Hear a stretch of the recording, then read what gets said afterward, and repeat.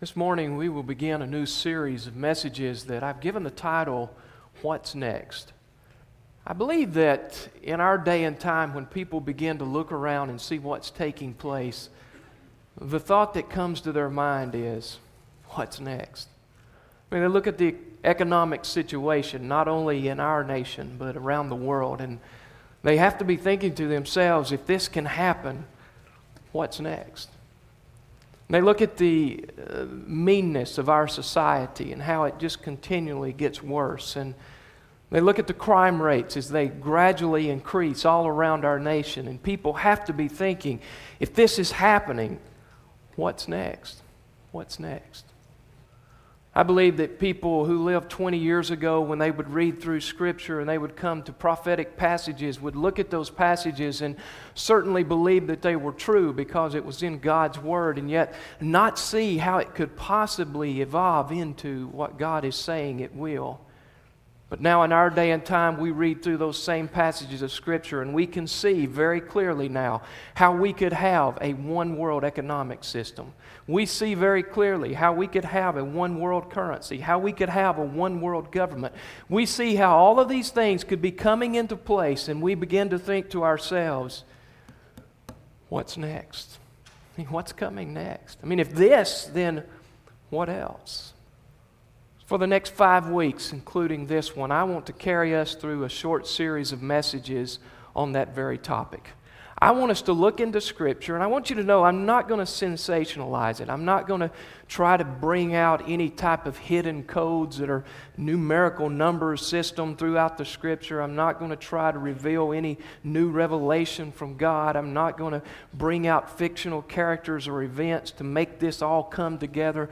I'm just going to lay out for us what we've probably heard many times before, and that is the Word of God concerning the future prophetic timeline of Jesus Christ. This morning, I want us to begin with a sermon that I've given the title, Up, Up, and Away. Up, Up, and Away, dealing with the rapture of the church. If you've made your way to 1 Thessalonians chapter 4, what we'll do is read verse 13. I'll make some comments there in that verse, and then we'll continue on through the remaining part of the passage down through verse 18.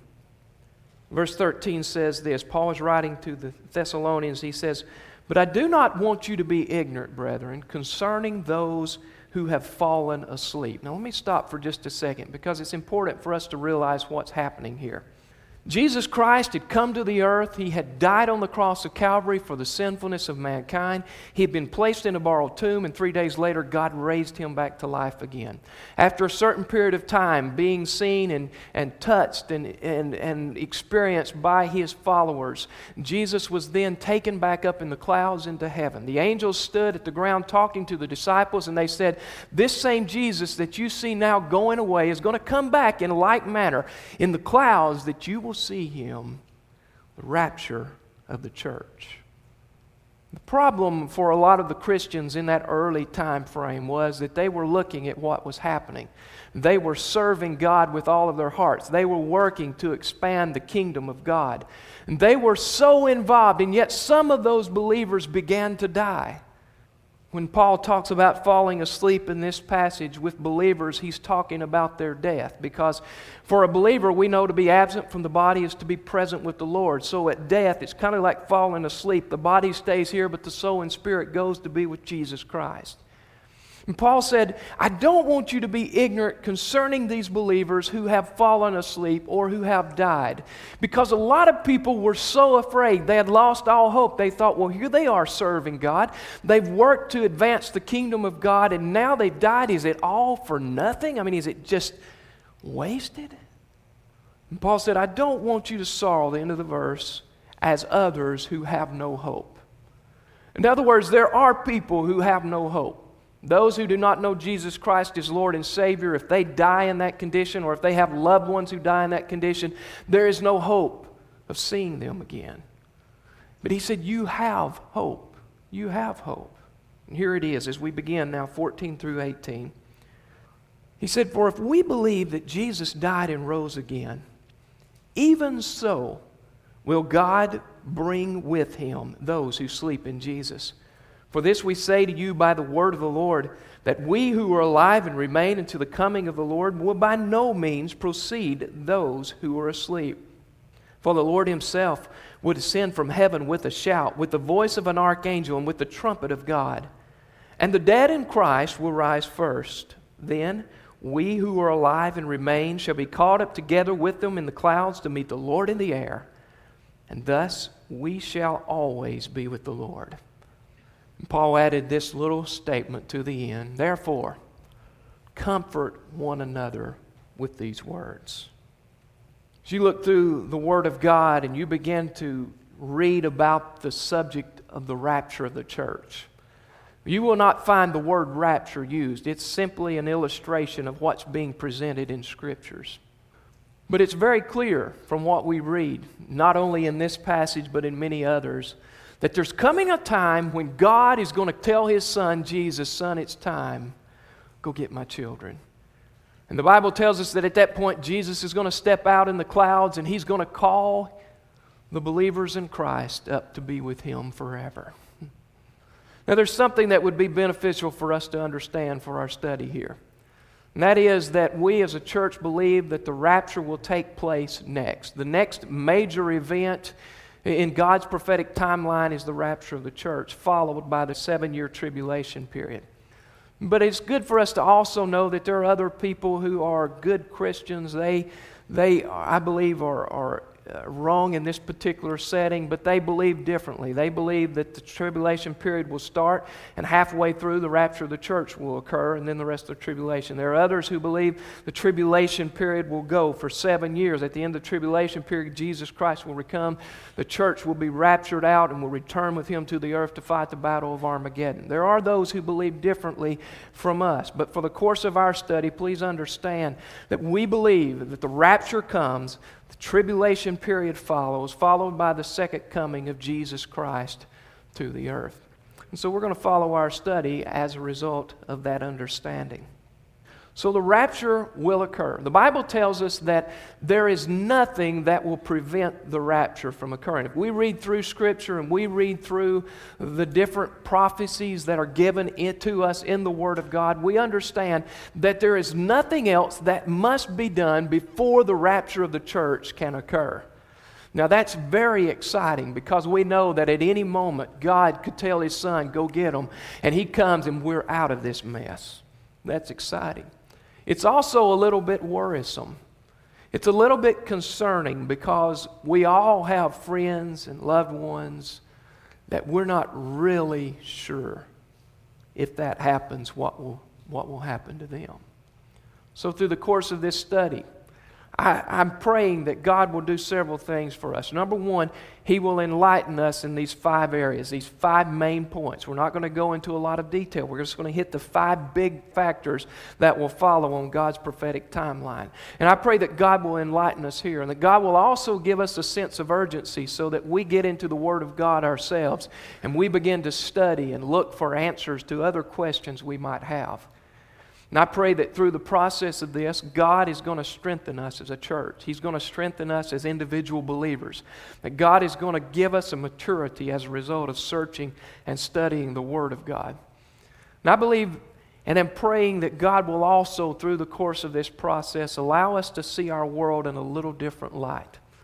Allow us to see the things that are going to be taking place very soon, I believe. And allow us to catch a glimpse of how important it is that we share Jesus Christ with other people. How important it is that we be in prayer for other people. How important it is that we invite them to a place that they will hear of Jesus Christ. And I'm praying that God will do all of this for us through the process and then also bring people to a saving knowledge of Jesus Christ. Now, if God does all of this for us, I'm just going to be elated. I'm going to be so excited. And I expect Him to do just that. So the rapture then could occur at any moment. So what then will take place when the rapture occurs? Now I want you to know we're going to be discussing some things that seem to be so broad and so vast that it's going to take years for it all to be accomplished. But please understand, the Bible says that it will occur in the moment, in the twinkling of an eye. Before someone can snap, all of this is going to be done. We're going to be talking now about all of these events and how they're just, boom, they're going to occur. The Bible tells us that the time or the hour no one knows. Jesus said to his disciples, I don't even know. That's in the hands of the Father. But the time is going to come then when God says, the time has come. The time has been fulfilled. Everything I've wanted to get accomplished has been accomplished. The last person has been brought into the family of God. Jesus, it's time. I want you to go get my children. The Bible tells us at that point that Jesus is going to step out into the clouds and he's going to scream. Please notice that on this great day, there are going to be great sounds in heaven. Great sounds in heaven, point number one. The Bible tells us in verse 16, for the Lord himself will descend from heaven with a shout, with the voice of the archangel, and with the trumpet of God. Now, one thing we need to understand, first of all, about the shout, that this is not a shout of agony, it's not a shout of fear, it's not a shout of discouragement, but this is a shout of victory. If you've been to a ball game when at the last moment the home team scores and brings the game to finality and they win, you've heard the shout of victory. But can I tell you, in my opinion, that shout will not compare to the shout that we will hear on the day when Jesus Christ steps into the clouds. I believe with all that's within me, this is such an exciting time for Jesus Christ, something that he's been waiting for, something that he's worked for so diligently. You remember one other time when he cried, he was on the cross of Calvary, he looked up to heaven and he said, it is finished. It is done. Everything I've come to complete on this earth for man's redemption has now been accomplished. I've come, I've done it all. And Jesus now is sitting at the right hand of the Father, waiting for the time when God says, son, it's time. Everything's been done. Go get them. And I believe Jesus is going to be so excited. The anticipation is building now. And he's going to step out on the clouds and he's going to scream, come! Come! The Bible tells us that every believer will hear the voice of Jesus Christ, whether dead or alive, and they will be resurrected to meet the Lord in the air, and we will forever be with our blessed Savior, Jesus Christ. What a glorious event that will be. The Bible tells us that there will be a great shout on this great day. But I want you to know that not only will there be a great shout, but the great shout will be followed by the voice of the archangel. The voice of the archangel will be there, and you say, why would he be an important part in this? And I don't really think that there's a specific role that he's playing, but I think that he's playing into what the excitement that Jesus Christ is feeling. Because he's been there serving God, he's been serving Christ, he's been working to protect us on behalf of God. And all of these great things are taking place, and when Jesus Christ steps out and gives the shout of victory, I believe the archangel will not be able to contain himself, and he's going to scream, yes! Yes, it's time. It's time. Everything we've worked for, everything we've strived for is now fulfilled. They're coming home. They're coming home. And I believe the shout of the archangel is going to be followed by something that we don't find in Scripture, and that is the host of heaven's army screaming out, yes, yes. The joy in heaven is going to be so incredible. The Bible tells us of one more great sound that will be heard on this great day, and that is the trumpet of God. The trumpet of God will sound to call the troops into formation, even as it was in Paul's day when the troops would run out of their tents to get in line. God is going to sound the trumpet, and the people of the earth and the people who are dead and believers in Jesus Christ are going to be raised to meet the Lord in the air, and we will be in formation, ready to stand before our Savior.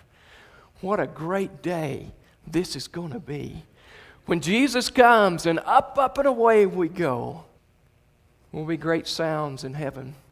But I want you to see the second main thought, and that is not only will there be great sounds in heaven, but there will be the great Savior's appearance. The great Savior's appearance. Think about this with me for a second, because it will be Jesus Christ himself that shows up. There will be no need for a substitute. There will be no stand-in. Our great Savior will come himself. He told his disciples, he said, if I go away, I will come again. Not someone on my behalf, but I will personally come and take you to where I am, there you may be also. The angels, when they stood at the ground looking at the disciples after Jesus had been taken up into heaven in the clouds, said to the disciples, this same Jesus that you see going away will come again in like manner as you've seen him leave. He will come back. He personally, Jesus Christ, will come back to get you, your Lord and Savior. But it goes a little further than that, because what we find is that Jesus Christ will once again be suspended between earth and heaven. You remember the first time he was suspended between earth and heaven was when he was on the cross, when he was shedding his blood, when he was paying the price of our sinfulness, when he was making a way for us to be taken in the rapture. Jesus Christ, therefore, paid the price, suspended between heaven and earth. But this time when he comes, suspended between heaven and earth in the clouds, there will be no death, but there will be eternal life with Jesus Christ. This will be the thought process. Jesus will return, not directly to the earth, but in the clouds, and Jesus will call his own to himself. Those that God has given to him will be ushered into the presence of our Savior, and there we will be forever. One final thought I want to talk about before we dismiss, and that is, on this great day, there will be great sounds in heaven. There will be the appearance of our great Savior. But while this is taking place in heaven, I want you to also notice that there will be great events taking place on earth as well. You say, what in the world could be taking place that would be great to compare to what's going on in heaven? Well, listen to what he said. The end of verse 16 and verse 17, he said this, "And the dead in Christ will rise first. Then we who are alive and remain shall be caught up together with them in the clouds to meet the Lord in the air." What's going to be taking place on earth that's so great? Well, first thing we see is that the dead in Christ are raised again. The dead in Christ. Just as Jesus Christ came out of the grave, so on that day, when the voice of Jesus Christ is heard by believers everywhere, the believers in the grave are going to be snatched out to meet the Lord in the air. That's an incredible thought. I want you to think about it, because it doesn't say every person that's dead will be caught up to meet the Lord in the air. In fact, it's only those who are in Christ Jesus, those who are controlled, who are led by Jesus Christ, those who have experienced a relationship and a walk with God, those who have asked God to forgive their sins. Only those will experience this resurrection from the dead at that point. The others will remain in that state until the end of the millennial kingdom. The Bible tells us that not only will these man-made graves be disturbed, but also the graves wherever that person may be. For some that have been buried at sea, some that have died at sea, some that have been burnt to mere ashes, some that have been torn apart by explosions or animals. All of these, God knows where every one of those are. And God is waiting for the opportunity to call them up to himself. The Bible tells us the second thing that's going to happen on earth. Not only will the dead be raised, but also the living believers, those of us who are still alive and remain until that time, will be snatched up. The dead will rise first, then we will go up and meet them in the air, and we will see the Lord face to face. What an amazing thought, that God would snatch us out of this wicked world. Then we who are alive and remain will be caught up together with them in the clouds to meet the Lord in the air. The Bible gives us information that every believer will go. Every believer will hear. Every believer will respond. It doesn't matter if they've been saved 15 years, 20 years, 50 years, 70 years. It doesn't matter if they were saved a minute ago. Let's say that at 7 o'clock someone receives Jesus Christ as Lord and Savior, and at 7:01 the rapture takes place. Even though that individual who just received Jesus Christ as Lord and Savior would not have an opportunity to be baptized, would not have an opportunity to read the Bible, would not have the opportunity to take the Lord's Supper, would not have an opportunity to do good deeds, would not have an opportunity to tithe, would not have an opportunity to witness. Even though they do not have an opportunity to do that, they place their faith and trust in Jesus Christ, and they will be taken in the rapture. And why? Because the rapture is not about what I can do. Salvation is not about how good I can be. Salvation is not about what I can accomplish. Salvation is about the grace of God and that alone. One final thing I want to draw our attention to. And that is, while these great events are taking place in the heavens and on earth, there's one final thing that's going to happen that I'm really looking forward to. I've got this problem with my knee, and it hurts. I can walk, and some of you know what I'm talking about. Here's the exciting part. When all of this takes place, the Bible says that these corruptible bodies are going to be transformed in the moment, in the twinkling of an eye, into something that is incorruptible. Now that's very important because Jesus told us while He was here on earth that flesh and blood will not inherit the kingdom of God. In other words, there's got to be a transformation taking place. The Bible tells us in 1 Corinthians chapter 15, verses 51 and 52, says, Paul was writing again, he said, "Behold, I tell you a mystery. We shall not all sleep, we shall not all die, but we shall all be changed in a moment, in the twinkling of an eye at the last trumpet. For the trumpet will sound, and the dead will be raised incorruptible, and we will be changed." 1 John 3:2. "Beloved, now we are children of God, and it has not yet been revealed what we shall be. But we know that when He is revealed, we shall be like Him, for we shall see Him as He is." In a moment, in the twinkling of an eye, when all of this other things are taking place in the heavens and on earth, we're going to be changed. These old corruptible bodies are going to be gone. The bodies that have been burned and destroyed at sea, the bodies that have been burned and destroyed in explosions are going to be changed. All of that corruption is going to be gone. The soul and spirit that's gone to be with Jesus is going to come back and be united with a glorified body that's in the image of Jesus Christ. And we which are alive and remain then will be caught up, and our bodies will be changed into something that is incorruptible in the image of God's Son Jesus Christ, and we will forever be with Jesus Christ in that glorified condition. Wow. Now here's the thought.